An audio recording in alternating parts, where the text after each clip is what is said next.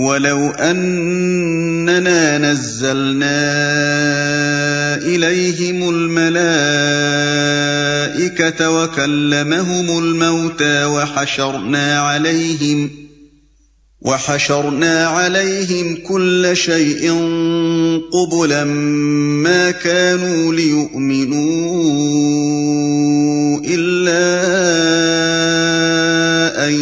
يَشَاءَ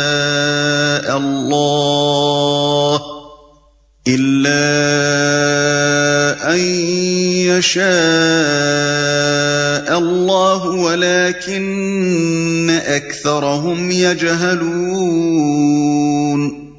اگر ہم فرشتے بھی ان پر نازل کر دیتے اور مردے ان سے باتیں کرتے اور دنیا بھر کی چیزوں کو ہم ان کی آنکھوں کے سامنے جمع کر دیتے، تب بھی یہ ایمان لانے والے نہ تھے،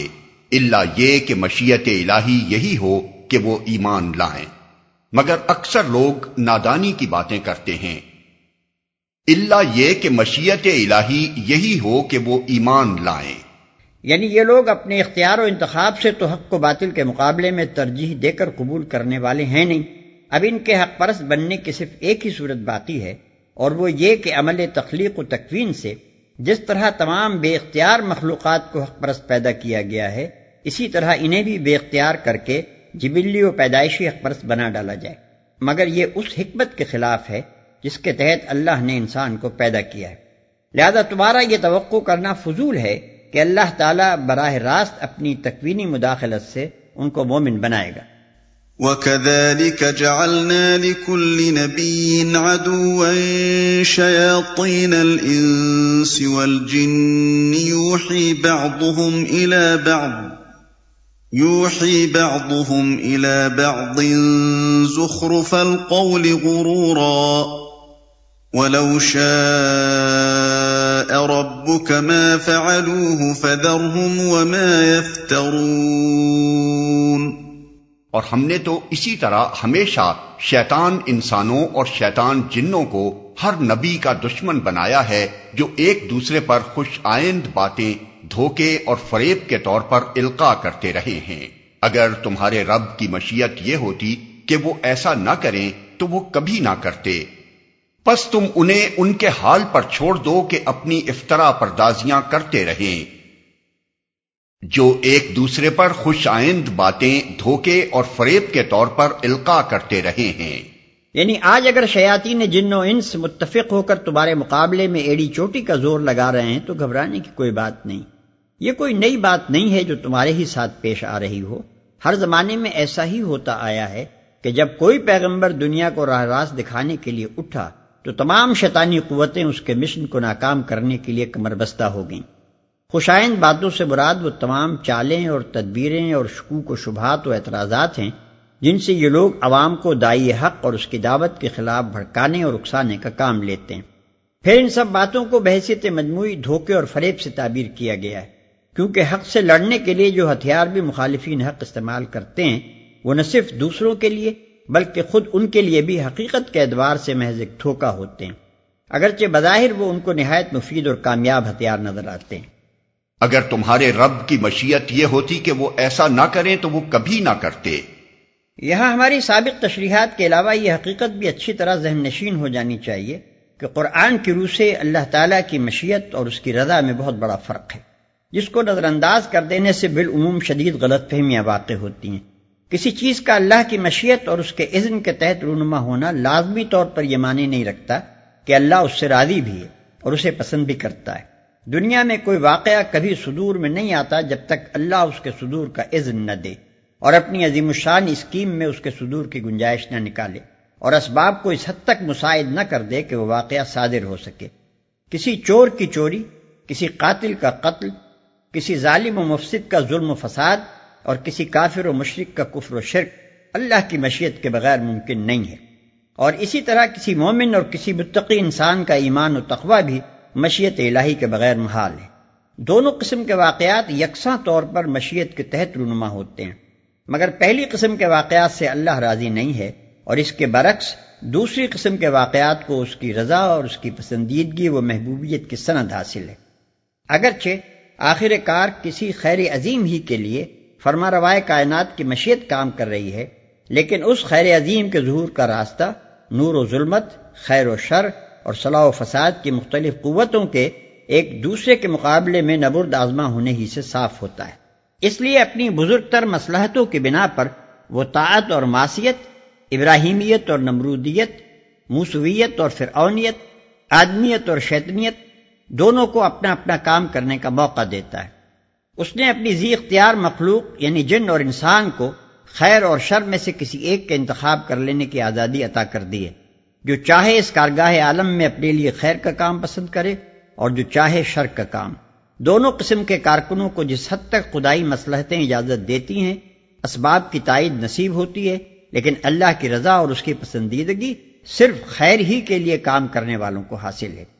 اور اللہ کو محبوب یہی بات ہے کہ اس کے بندے اپنی آزادی انتخاب سے فائدہ اٹھا کر خیر کو اختیار کریں، نہ کہ شر کو۔ اس کے ساتھ یہ بات اور سمجھ لینی چاہیے کہ یہ جو اللہ تعالیٰ دشمنان حق کی مخالفانہ کارروائیوں کا ذکر کرتے ہوئے اپنی مشیت کا بار بار حوالہ دیتا ہے،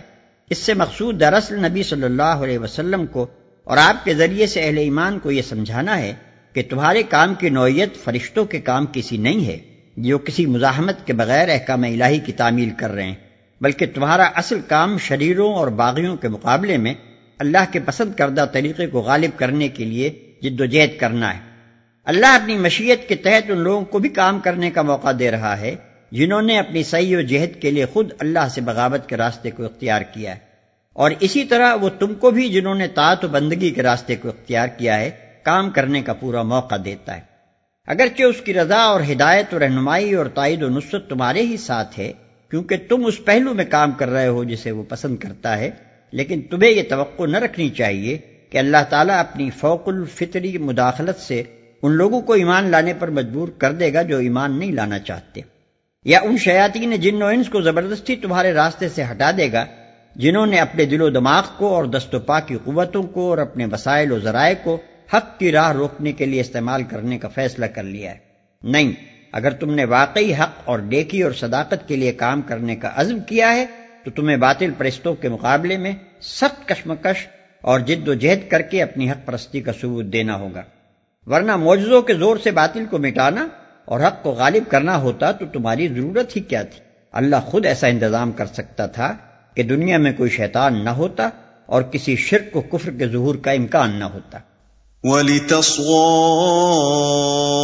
إِلَيْهِ أَفْئِدَةُ الَّذِينَ لَا يُؤْمِنُونَ بِالْآخِرَةِ وَلِيَرْضَوْهُ وَلِيَقْتَرِفُوا مَا هُمْ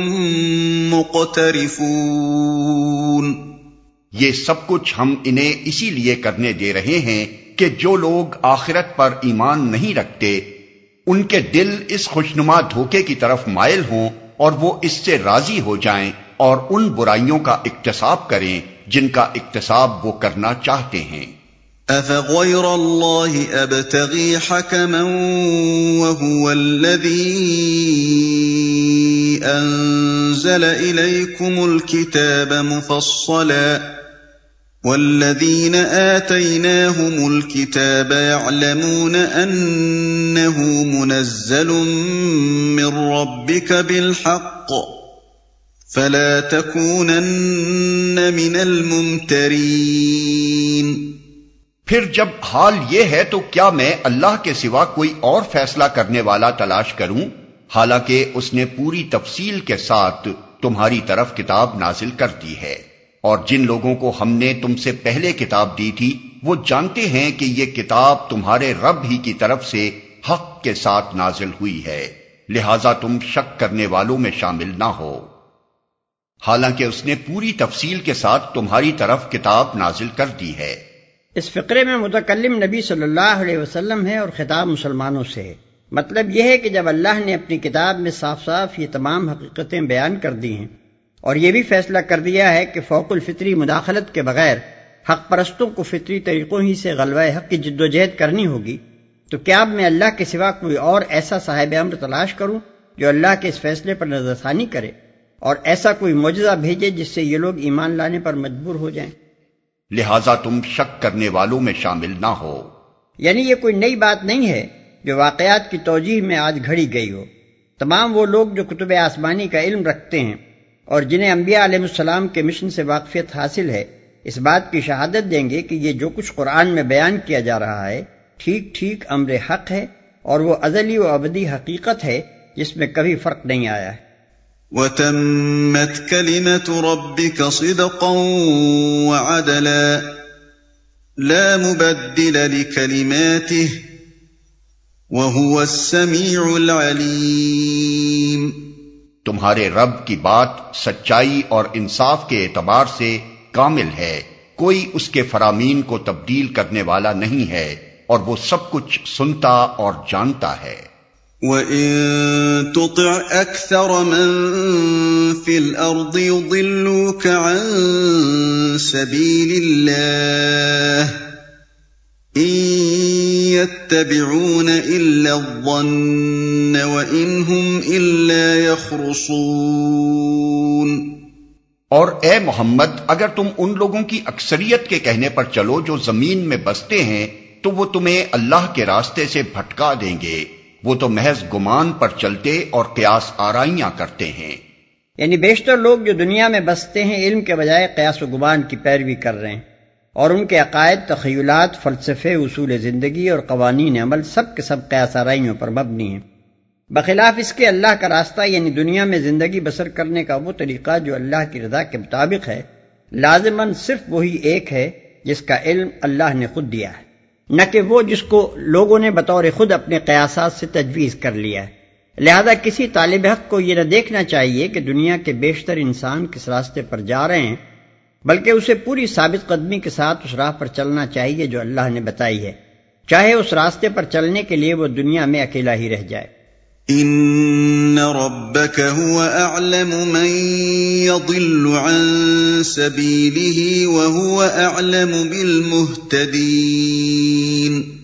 در حقیقت تمہارا رب زیادہ بہتر جانتا ہے کہ کون اس کے راستے سے ہٹا ہوا ہے اور کون سیدھی راہ پر ہے۔ فَكُلُوا مِمَّا ذُكِرَ اسْمُ اللَّهِ عَلَيْهِ إِن كُنتُم بِآيَاتِهِ مُؤْمِنِينَ۔ پھر اگر تم لوگ اللہ کی آیات پر ایمان رکھتے ہو تو جس جانور پر اللہ کا نام لیا گیا ہو اس کا گوشت کھاؤ۔ من جملہ ان غلط طریقوں کے جو اکثر اہل زمین نے بطور خود قیاس و گمان سے تجویز کر لیے اور جنہیں مذہبی حدود و قیود کی حیثیت حاصل ہو گئی، ایک وہ پابندیاں بھی ہیں جو کھانے پینے کی چیزوں میں مختلف قوموں کے درمیان پائی جاتی ہیں۔ بعض چیزوں کو لوگوں نے آپ ہی آپ حلال قرار دے لیا ہے، حالانکہ اللہ کی نظر میں وہ حرام ہے، اور بعض چیزوں کو انہوں نے خود حرام ٹھہرا لیا ہے، حالانکہ اللہ نے انہیں حلال کیا ہے۔ خصوصیت کے ساتھ سب سے زیادہ جاہلانہ بات جس پر پہلے بھی بعض گروہ مصر تھے اور آج بھی دنیا کے بعض گروہ مصر ہیں، وہ یہ ہے کہ اللہ کا نام لے کر جو جانور ذبح کیا جائے وہ تو ان کے نزدیک ناجائز ہے، اور اللہ کے نام کے بغیر جس سے ذبح کیا جائے وہ بالکل جائز ہے۔ اسی کی تردید کرتے ہوئے اللہ تعالیٰ یہاں مسلمانوں سے فرما رہا ہے کہ اگر تم حقیقت میں اللہ پر ایمان لائے ہو اور اس کے احکام کو مانتے ہو تو ان تمام اوہام اور تعصبات کو چھوڑ دو جو کفار و مشرکین میں پائے جاتے ہیں۔ ان سب پابندیوں کو توڑ دو جو خدا کی ہدایت سے بے نیاز ہو کر لوگوں نے خدایت کر رکھی ہیں۔ حرام صرف اسی چیز کو سمجھو جسے خدا نے حرام کیا ہے، اور حلال اسی کو ٹھہراؤ جس کو اللہ نے حلال قرار دیا ہے۔ وَمَا لَكُمْ أَلَّا تَأْكُلُوا مِمَّا ذُكِرَ اسْمُ اللَّهِ عَلَيْهِ وَقَدْ فَصَّلَ لَكُم مَّا حَرَّمَ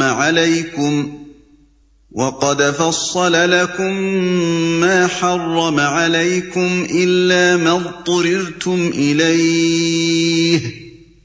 وَإِنَّ كَثِيرًا لَيُضِلُّونَ بِأَهْوَائِهِم بِغَيْرِ عِلْمٍ إِنَّ رَبَّكَ هُوَ أَعْلَمُ بِالْمُعْتَدِينَ۔ آخر کیا وجہ ہے کہ تم وہ چیز نہ کھاؤ جس پر اللہ کا نام لیا گیا ہو، حالانکہ جن چیزوں کا استعمال حالت اضطرار کے سوا دوسری تمام حالتوں میں اللہ نے حرام کر دیا ہے ان کی تفصیل وہ تمہیں بتا چکا ہے۔ بکثرت لوگوں کا حال یہ ہے کہ علم کے بغیر محض اپنی خواہشات کی بنا پر گمراہ کن باتیں کرتے ہیں۔ ان حد سے گزرنے والوں کو تمہارا رب خوب جانتا ہے، ان کی تفصیل وہ تمہیں بتا چکا ہے۔ ملاحظہ ہو سورہ نحل آیت 115. اس اشارے سے ضمناً یہ بھی متحقق ہوا کہ سورہ نحل اس سورہ سے پہلے نازل ہو چکی تھی. وَذَرُوا ظَاهِرَ الْإِثْمِ وَبَاطِنَهُ إِنَّ الَّذِينَ يَكْسِبُونَ الْإِثْمَ سَيُجْزَوْنَ بِمَا كَانُوا يَقْتَرِفُونَ. تم کھلے گناہوں سے بھی بچو اور چھپے گناہوں سے بھی. جو لوگ گناہ کا اکتساب کرتے ہیں وہ اپنی اس کمائی کا بدلہ پا کر رہیں گے.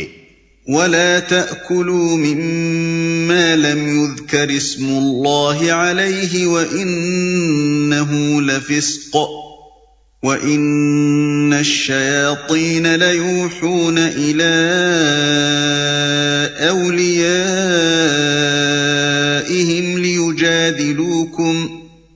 لِيُجَادِلُوكُمْ وَإِنْ أَطَعْتُمُوهُمْ إِنَّكُمْ لَمُشْرِكُونَ. اور جس جانور کو اللہ کا نام لے کر ذبح نہ کیا گیا ہو اس کا گوشت نہ کھاؤ، ایسا کرنا فسق ہے. شیاطین اپنے ساتھیوں کے دلوں میں شکوک و اعتراضات القاء کرتے ہیں تاکہ وہ تم سے جھگڑا کریں، لیکن اگر تم نے ان کی اطاعت قبول کر لی تو یقیناً تم مشرک ہو. شیاطین اپنے ساتھیوں کے دلوں میں شکوک و اعتراضات القاء کرتے ہیں تاکہ وہ تم سے جھگڑا کریں. حضرت عبداللہ ابن عباس کی روایت ہے کہ علماء یہود جہلائے عرب کو نبی صلی اللہ علیہ وسلم پر اعتراض کرنے کے لیے جو سوالات سکھایا کرتے تھے ان میں سے ایک یہ بھی تھا کہ آخر یہ کیا معاملہ ہے کہ جسے خدا مارے وہ تو حرام ہو اور جسے ہم مارے وہ حلال ہو جائے. یہ ایک ادنا سا نمونہ ہے اس ٹیڑھی ذہنیت کا جو ان نام نہاد اہل کتاب میں پائی جاتی تھی. وہ اس قسم کے سوالات گھڑ گھڑ کر پیش کرتے تھے تاکہ عوام کے دلوں میں شبہات ڈالیں اور انہیں حق سے لڑنے کے لیے ہتھیار فراہم کر کے دیں.